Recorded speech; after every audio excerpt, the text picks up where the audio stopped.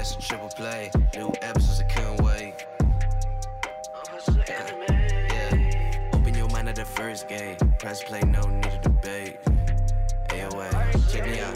Look, clocked in, you can catch the hype. Golden Dawn, how we follow the light. Anime like life, married to it, my wife. What is going on, ladies and gentlemen, boys and girls, people of all ages? Welcome back to the AOA show.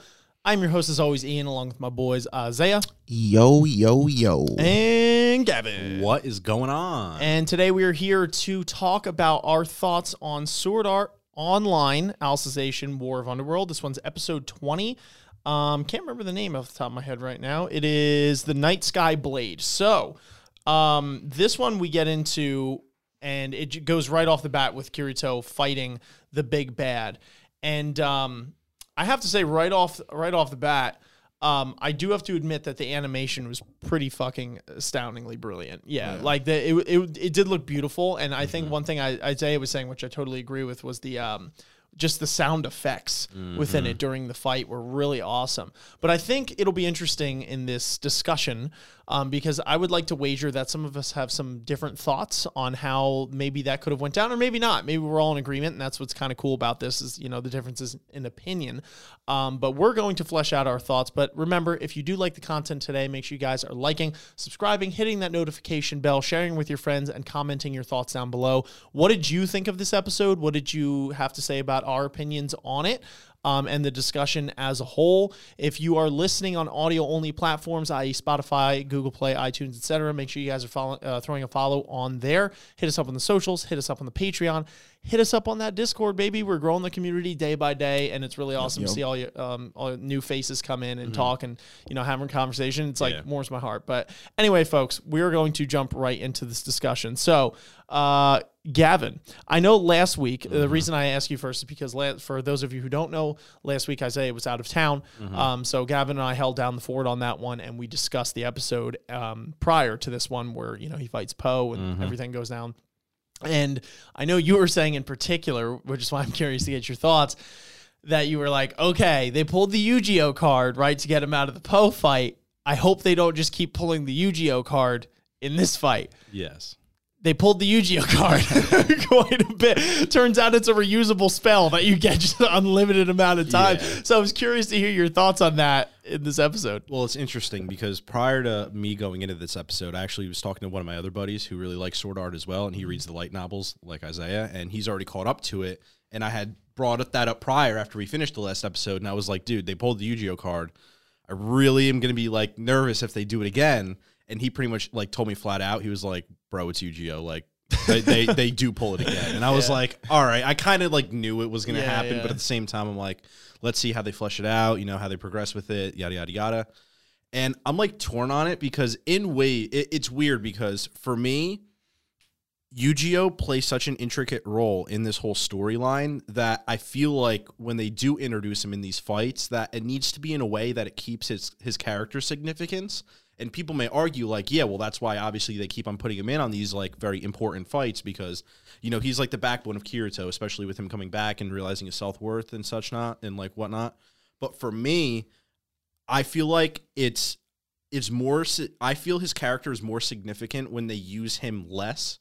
And I feel like if they keep on introducing him more and, like, having him back up Kirito in these fights, it literally is just like a get out of jail free card, you know, where it's like, oh, well, Yu-Gi-Oh! Is just going to come out because I know he is, because he always does. And for me, like, innately, that loses the significance of having Yu-Gi-Oh! And everything that he's had, like, gone through in terms of, like, bringing his character back and stuff like that.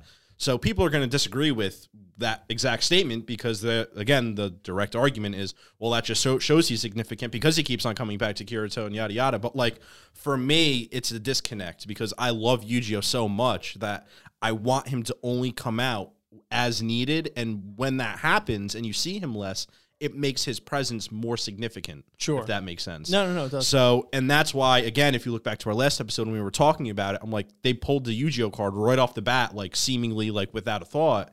And for me, I was like, all right, well, they got to do it in some other way where either they don't introduce him a lot and they really focus on the fight in general or make it aesthetically pleasing, which they did. And it did look pretty fucking fire. But again, I'm like, they just kept on, like, he made like 3 different appearances and it's like, what, like, come on, like, Yeah, can you maybe do it a little bit differently? I don't know, but I'm not going to drill it that hard, and I'm curious more on what Isaiah thinks about it with everything that I just said, because obviously, like, we're both Yu-Gi-Oh stans. Like, well, I mean, everybody's a Yu-Gi-Oh stan, but I don't know if that bothered you, like being a big Sword Art fan, or if that really just didn't matter and you were just kind of invested in everything else that was going on, or what. So for me, I'm curious on your mindset in that moment. I'm also equally curious due to the fact that coming in as more of a, hopping on the train a little later, I do share that sentiment. But I know who Yu-Gi-Oh is. I know all the characters. I'm up to speed on the plot and the characters at this point. But there's something to be said about having the emotional weight that carries through growing or traversing this journey with said characters. So Yu-Gi-Oh, although I know he's important and he seems like a really chill dude, I haven't been there through thick and thin. So based off, that sort of bias in my mind, I at face value do agree with that statement that I think, especially from last episode and this one, I think they pull the Yu-Gi-Oh card quite a bit. And I don't know if I would be more solidified in that thought if I had seen him more, or I'd be less solidified in that thought. So that's why I'm very particularly curious to hear Isaiah's thoughts on that, because maybe, you know what I mean, there's something that I'm missing, or maybe you agree. Who knows? I don't know. Let us know. What do you think? Spotlight's on. Like 9 times you're like, I wonder what this nigga thinks. Anyway, I may keep making my point. I don't really have my opinion's not too different from yours. I mean, I like on face value, it's like, yeah, Yu-Gi-Oh ends up being like, or feeling, I guess, like this get out of jail free card. But like, that's not like, this show was always going here. You know what I mean? Like, exactly. I feel like Sword Art, at least the people who are still watching it now, are kind of in like 2 camps of like people who know what Sword Art is and are just like sitting down with their popcorn and they're like, let me watch this anime. And people who are like constantly expecting it to like do something more than it's gonna do. And like, I feel like in the latter, you're always setting yourself up for disappointment. And that's not to say that like the show can't ever capitalize on that, because I think it did. And I actually think this season as a whole is my favorite season of SAO for that, because I think it does the best to grow and evolve the show all the way from where it started.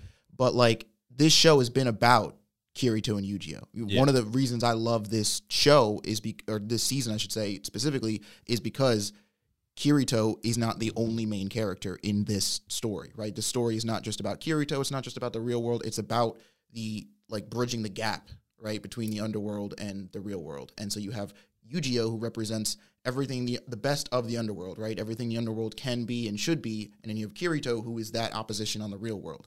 So like watching these two like blend the way they do, I don't know, like it just makes sense. I mean, it doesn't really end up bothering me that much, because I get it. Like, I guess the only other thing I was thinking about was like, maybe if they did less of like where he was visually there, because like the whole thing at the end of his fight with the administrator is where like he literally like turns into the Blue Rose sword, right? And so Kirito has a Blue Rose sword and it's broken, but then like after, I think it was 2 episodes ago, right, where he repairs the sword, like I think they could have done a thing where like maybe Yu-Gi-Oh is still with Kirito like in spirit because he has the sword, right? And so like maybe there's moments like, that moment where he like swings the sword and then like the ghost of Yu-Gi-Oh grabs it and like holds it back. Maybe it's like a thing where like just the sword suddenly gets this force behind it, you know what I mean? Because again, Yu-Gi-Oh is like in the sword. So like maybe not so much of like there was like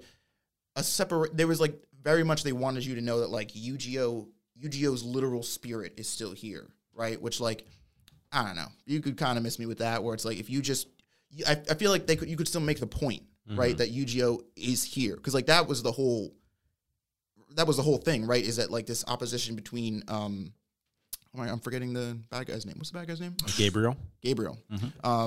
That like him and Kirito are both on this like line of like they don't really like understand how people feel or how people think.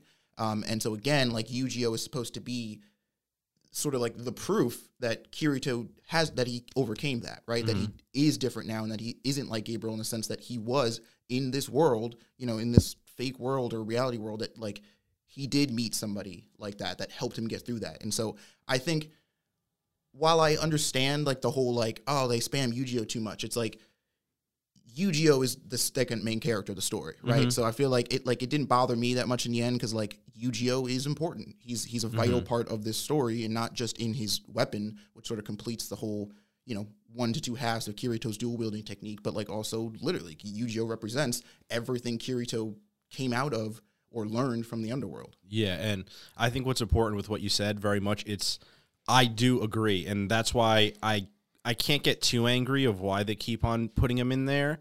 I think it just comes with how they should have integrated it with the show. Like for me, I would definitely have preferred if maybe he physically wasn't there, but it was more of a mental thing on Kirito where, he just remembers his presence, or it's something within inside its soul that Yu-Gi-Oh is resonating with, and like that's how they're communicating. And to many extent it is, and that's why he does physically manifest. But it's like, I feel like it should have just been like less show and more emotion in terms of like Kirito with just what was going on.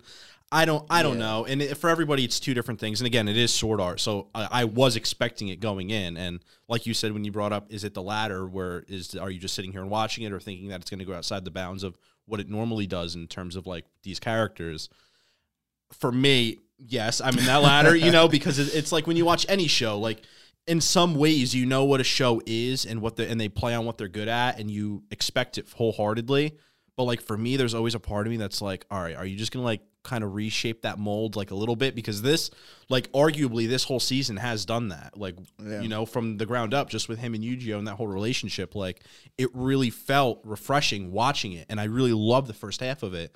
And I just kind of like hope that they were just going to do things a little bit differently at the end. But at the end of the day, it doesn't make it any less significant or any less of a show. Like they kept to their roots. They just did what they pretty much set out that they were going to do. So, good on them for at least continuing in that nature. So, yeah, I think coming strictly from a filmmaking or directorial or production process, that's kind of where my thoughts come in, where it's like, I can understand that Yu-Gi-Oh himself is a very important and integral part to the story and to Kirito, which if you don't have Kirito, quite literally, you're all fucked, is one trend that I've noticed in here, and now Yu-Gi-Oh to Kirito.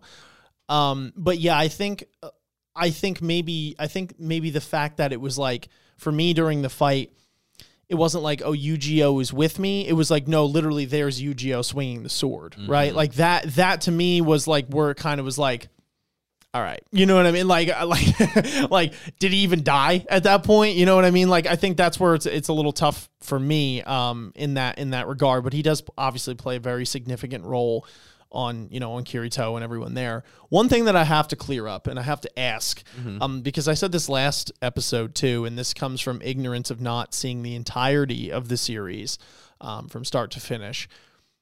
So Kirito, he does it last fight with Poe. And he certainly did it this fight with Gabriel, where he seemingly has an ability that, quite frankly, seems to kind of come out of his ass. I'm wondering if because there seems to be like a lot of nostalgia throwbacks within some of these fights where he does like the recollection thing or whatever, you know what I mean? And it's like, I'm assuming fans of the show that have seen, X amount of it will be like, oh, I know that move. Like, that's a thing that thing could do.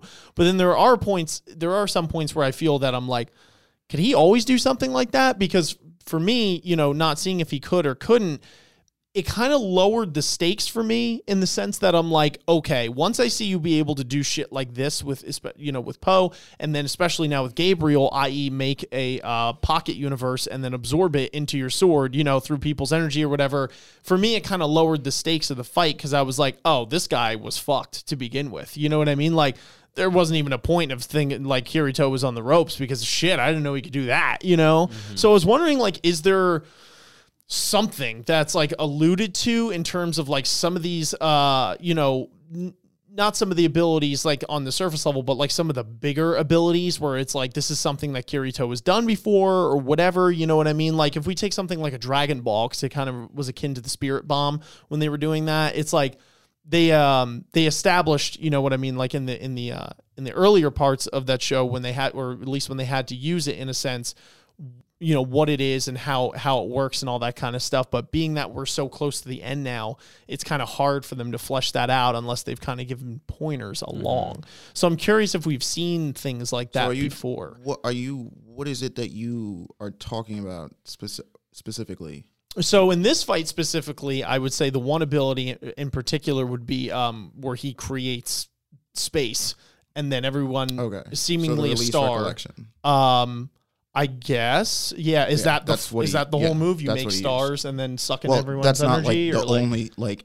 So yeah, it is something that's alluded in the show, and it's something that's explained throughout the show, like specifically in the season, because that's a underworld specific ability. It's not something, and so is the Night Sky Blade, which is the new sword that he gets like for this world. But basically, that every sword that you are only like as good with your sword at like as per how linked you are with the weapon, because these weapons aren't just like, fucking like random metal that like you just grabbed off the road and like fucking heated up and made it. Like they're all made from something living. And so in that there's like this sense of unity that you have to connect with your weapon. And so there's like different stages of it though. So the first stage is is what's called enhanced armament, and it's like allows you to tap into whatever the ability of your sword is as per whatever its origins are. So for example, for Berkeley, it's the time splitting like slash, I think it's called, or time splitting sword. And that's the name of his sword. And what it allows him to do, the enhanced armament, is in his fight with Gabriel, allows him to like literally go like through time and like basically like he could like we explained it in there's like physical like timed forms of like 3 seconds prior of his movements, and he's able to slash them or attack them, and then after said attacks they catch up to real time and the damage or like Alice's sword, the I always forget how to pronounce it. It's like Omaethys.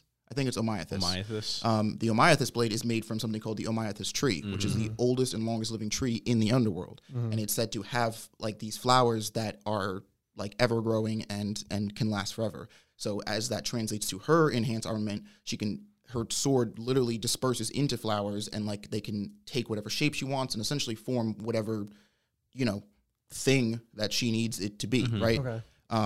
And Kirito's is the Night Sky Blade. The enhanced armament is called All Enveloping Darkness. So basically what it is, this sword was made from, I'm just forgetting all these names today. The elder tree, something like that. So basically the tree at the very beginning of Underworld that Yu-Gi-Oh, when you meet Yu-Gi-Oh that he's cutting down, that tree, when they finally chop it down, the blacksmith that they meet says, go grab a branch off that tree and bring it back to me, and I'll make you a sword of that. So that's what it is. It basically, enhanced armament allows you to tap into the memories of said weapon from whatever living, thing that it came from, right?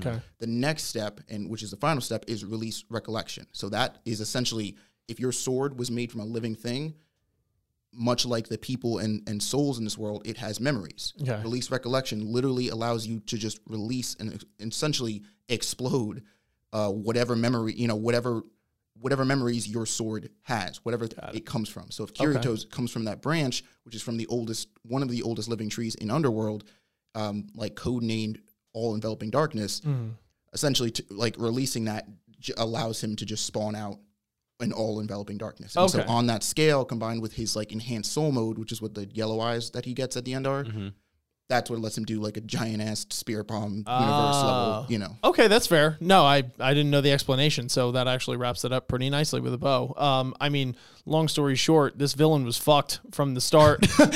Like, there was no way he was fucking winning in that fight. Yeah. But okay, no, that's interesting. There's a comparison, and then I guess obviously the more people and the more memories there are, you know what I mean. And now that it's like he's able to kind of envelop everyone within the underworld, it obviously powered it up to like ridiculous measures against this dude. So yeah, I mean, that a lot of the episode was the fight. That's the vast majority of it. So there's not too much to talk about besides the fight itself. Besides the fact that we get some interesting turn of events at the end of the episode, and I guess this goes into where this is going to go for the next episode or 2 or 3. And it's going to be, I guess, that Kirito himself has assumedly stayed in the underworld along with Asuna. Who decided to tag along because they love each other. So if he's got to spend 200 years alone here or however long, like she's going to be there with him. So that was cute. And I'm curious to see where that goes, in the next couple episodes and how they're going to, surpass that obstacle, I guess, of time. Because if anything, time is a way more scary villain than Gabriel could ever be. I don't think you could suck up all the souls you want in your sword or memories. Like, you're not blasting time away. So I say that. But I mean, I'm so curious to see where that ends up. So I know it's relatively short one on my end, but I'm curious to know if you guys have any other thoughts or anything in particular that you wanted to talk about in this episode, being that, generally speaking, we go about a 30-minute mark. We're roughly at like 20 right now, which there's nothing wrong with, but there's really just one major point. So, yeah, it was, this episode was basically just the fight, right? And it was a dope fight. But yeah, we had, I guess, what is the sort of, I forget what he calls it, but like the ending protocol, right? Where he's like, all right, 10 minutes, the time accelerator, that's what it was, is getting sped up. And like everybody, the underworld basically is going through a 200-year jump in time. And so I'm assuming that Alice and everybody else that we saw getting locked out is now out of the underworld and back in the real world and doing their thing, including Sugu and Sinon, who we also know were in the STLs with Asuna. So I'm curious to know if it was like, I wonder if it was a thing where Asuna herself logged everybody else out, like minus her, because I remember they were saying that the main difference between everybody else who was logged in and, like, let's say, the 3 girls that were using the goddess accounts and then Kirito, is that they were linked to the system differently, right? So just simply like hitting the accelerator and logging everyone out wasn't going to work. Like they would have to manually make sure that they logged themselves out because they wouldn't be able to get out any other way. Now again, this is Sword Art and we have 2 more episodes. So I'm assuming we're going to find some way out of this. Yeah. But like, I'm curious as to how, I'm curious as to how they will explain it based off of the explanation that they've given us, prior. To how all this works. Cause it's like, I'm guessing that if that's the only way it could have gone, right? Is that Asuna would have had to have been the one who manually logged everybody else out, including in like sending Alice's Fluctlight out, but like just keeping, staying behind herself. And so that way, like Higa and everybody else that's in the base, like can't like just log Kirito and Asuna out. I don't know. I don't know, and I feel like it's going to come down to them, where now they're stuck in this world where they can't manually do anything themselves, because obviously otherwise we wouldn't be in this problem that we're in now. But after the real life stuff gets fleshed out with the antagonists and the team, that whatever happens, because I know they're like the enemies who are in the main control room, they're still under a time constraint of, I believe, 8 hours before other people start coming in. I don't really remember like specifically what's supposed to happen, but there was like an outside force that was going to come in, and they were only given 8 hours. So after that, like the time in between, I feel like that's going to be the crunch part, where it's like getting Alice's like fuck, because that is a physical entity that is coming out through that like sub control room. Yeah. So they're like the guys in the main control room aren't just going to let them have it and go on their merry way. Like there's still going to be some sort of clash between the real world people and like their problems going on. That's true. And whatever goes on and however that finishes, honestly, is going to have to complete with Higa saving Kirito and Asuna in some weird way, whether it's like a manual override thing, or they're able to like reverse the time constraint of like the power accelerator or something, or even if not, it's just because their physical bodies aren't the ones that are going to be changing at the end of the day. It's only their mental state of them living in, that game. Yeah. So like their physical bodies are going to be intact. A lot of it is just their mental like psyche, I guess. So I guess we really don't know until that happens. In one way, shape, or form, they're going to be getting out of the underworld. It's going to come down to how fucked up they are, and knowing Sword Art, they're not going to be that fucked up. They're going to be pretty fucking fine. So it's just a matter of what's going to happen in the real world. Alice's, Fluctlight, that is now a physical entity that they have. What's going to happen with that, and are they going to be used for military circumstances? Because even the good guys in this whole scheme that created the underworld were creating Alice for a reason, and that was for military stuff. Like that's the whole stipulation of why everything's happened the way it did. I think it was a thing where like they specifically, meaning like the small 3-man team or one person, let's just say, that was behind developing Alice or like, Alicization, was not specifically developing Alice for military purposes. The program of Wraith is a military program, and Underworld was developed because they were like, oh, yeah, if you make this shit, like, you can make people out of AI, like, we, the military, want in on that. Exactly. But, like, I think Alice was their response to, like, no, we just want to make, like, let's see if we can just make a real, just a regular person. Yeah, but I mean, either way, still the whole organization, like, that's going to be a big problem in general, especially now that they have completed their goal, which is Alice, who is able to override, the system and have their own thoughts and, pretty much be an actual physical entity in a way, or human. That's the whole debate. So, like, Wraith isn't going to let them go that easy because now they technically finished the project in a sense. So, like, and that's the whole thing is how is that going to flesh out? What is going to come of Alice and, their findings in this, and how Kirito is also going to play a role, because I feel like he has to in coming out of the STL and, like, kind of leading the way in terms of, this is the technology that we found, we can't use it for this or that, and like, kind of being that person who's the crux of what is going to, like, determine the outcome of the Underworld and everything that's been happening in Wraith. So I don't know, it's curious. I feel like they can make 2 episodes out of it. I don't really have a problem with that. It's just more how they get them out and, like, continue on the train that they're down. Because it's funny because now that I'm thinking about it and we're talking about it, I'm actually worried that 2 episodes might be, like, too fast to, like, go through all of the logistics of, like, how we go from Underworld ending to, like, everybody being fine and just living, going on their thing. It's like, wait, we do kind of have, like, a whole super secret military plot thread to tie up in 2 episodes. Yeah, just a little bit. Just a little bit. I think they can do it. Yeah. Oh, I'm sure. Yeah, they can do it. It's whether they do it properly or, like, kind of just don't half-ass. It'll probably just be Yu-Gi-Oh. Well, yeah, right. It's like they come back and he's just like a normal person. He's like, yeah, I was here this whole time. I was in an STL. And they're like all in court, and Yu-Gi-Oh comes in at like the last second. I object. It's like, fucking damn it, Yu-Gi-Oh, just stay dead, would you? Oh my god! Don't say that to my boy. Yeah, no, I'm just playing. Anyway, those are our thoughts on the episode as a whole. Indeed. Yeah, once again, let us know what your thoughts were on this episode, or what your thoughts were on our discussion as a whole. Make sure you guys are liking, subscribing, hitting that notification bell. But until next time, we'll catch you on the flip. Peace. Later. Peace.